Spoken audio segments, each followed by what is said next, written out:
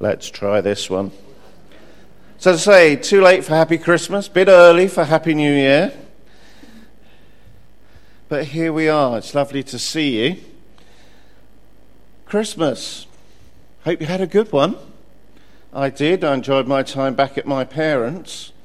But it does somehow seem to have drifted quite into the past already. I suspect there are things that have already been forgotten. Jimmy's not here, so I could ask how many remember his sermon on Christmas morning. But that would be cruel. I wonder what has been memorable for you this Christmas time.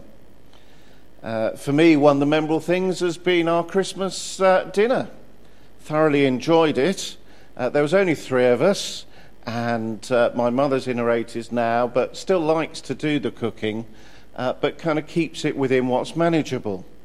And so I'd bought a turkey breast joint from M&S to cook, something nice and manageable.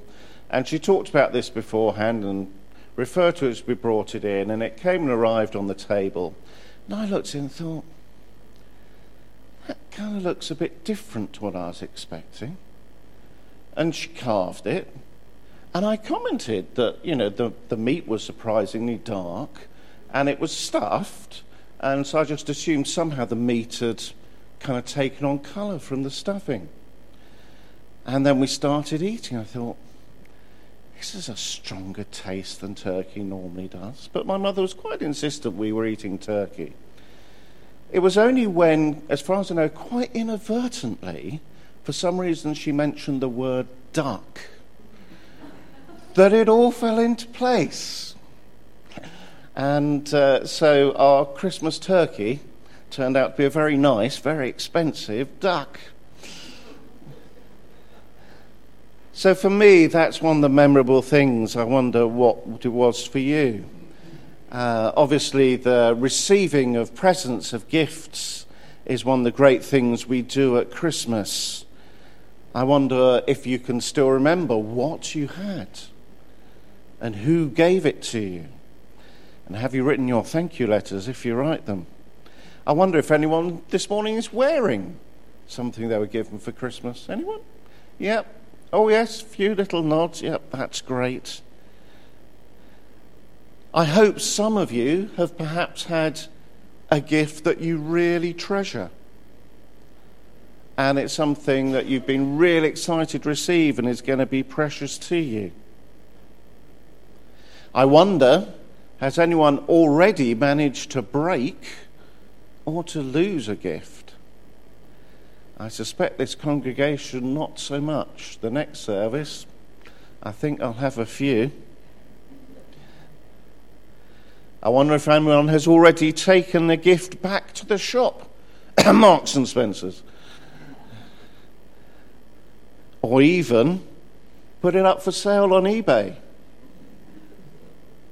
It's interesting, isn't it, how for some folks actually having something, and if you take it and swap it at M&S or whatever, you don't think anything of it, whereas somehow selling it on eBay seems reprehensible. I've been given a wallet, very nice wallet, but it actually isn't quite suited to my needs, so I'm going to have to decide, do I think, well, that person took the trouble to buy it and give it to me, I should try and use it, or do I try and change it? Haven't decided yet. We do sometimes say, don't we, it's the thought that counts when we've been given something that actually we feel really isn't something that we wanted or suits us. And it's slightly dismissive sometimes when we say that. And how about not just it's the thought that counts, but also in some way how that gift was received? Most of us will have sung how silently the wondrous gift was given. And we believe, don't we, that Jesus Christ, God made man, is the most amazing gift ever. And it's wonderful at Christmas to celebrate that, but we know, don't we, that there are many people who we meet who do not recognize this wonderful gift that has been given. And those of us that do, how much and in what ways do we treasure it? The Church Times, for its Christmas edition, had invited readers to send in stories and anecdotes relating to nativity children's services. And there were some lovely ones listed. But the one that really struck home to me was this. Someone reported being told one time, "I didn't realise you still needed Jesus after Christmas. I was going to put him back in the loft." Let me say that again. I didn't realise you still needed Jesus after Christmas Day. I was going to put him back in the loft.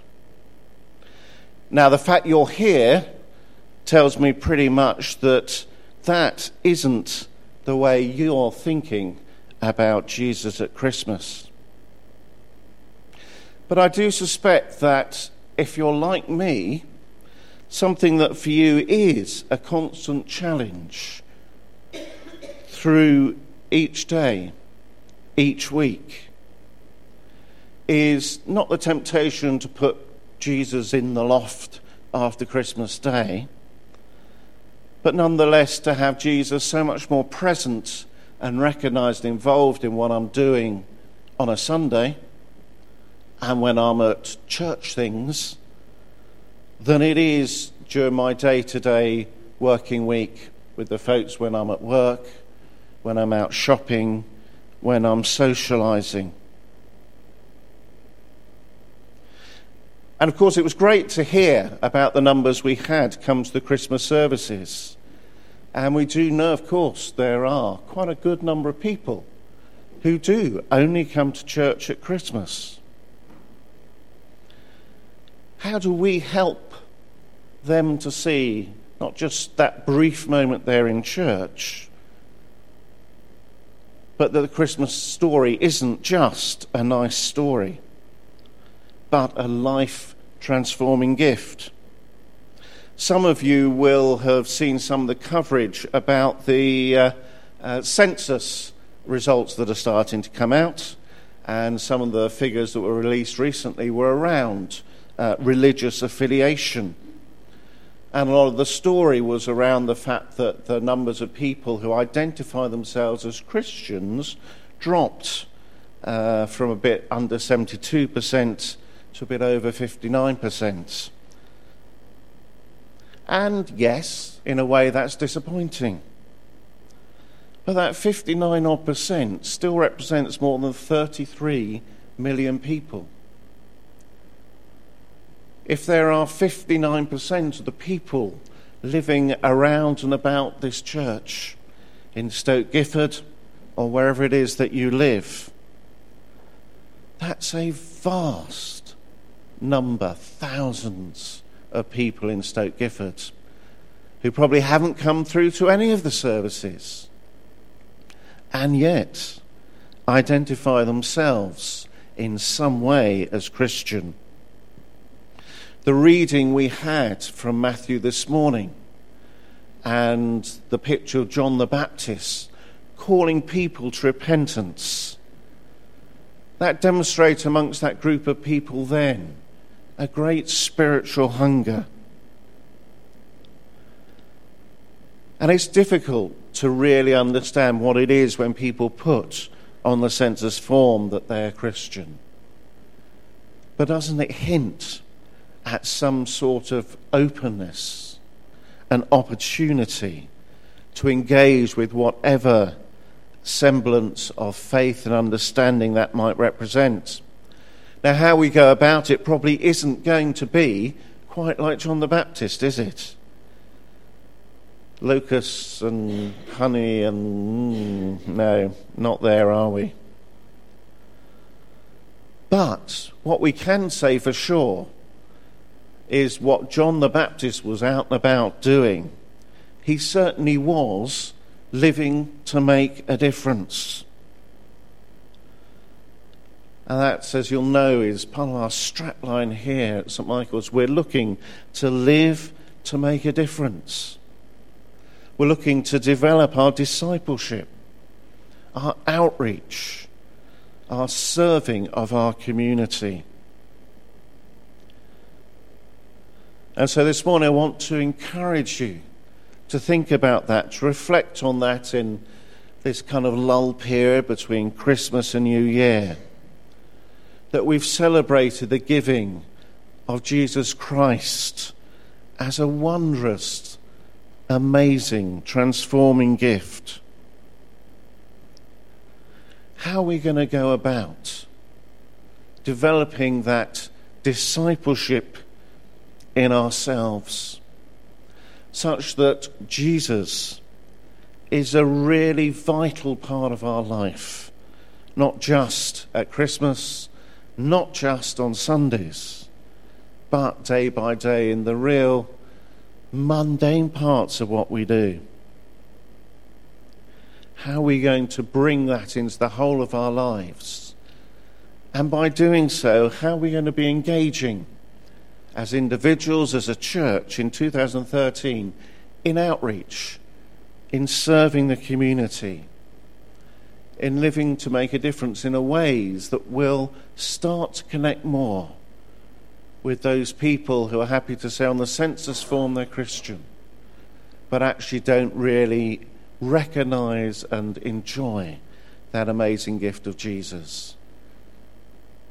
It's an amazing challenge. It's an amazing gift we have from God. And let's commit ourselves in the year ahead to serving him.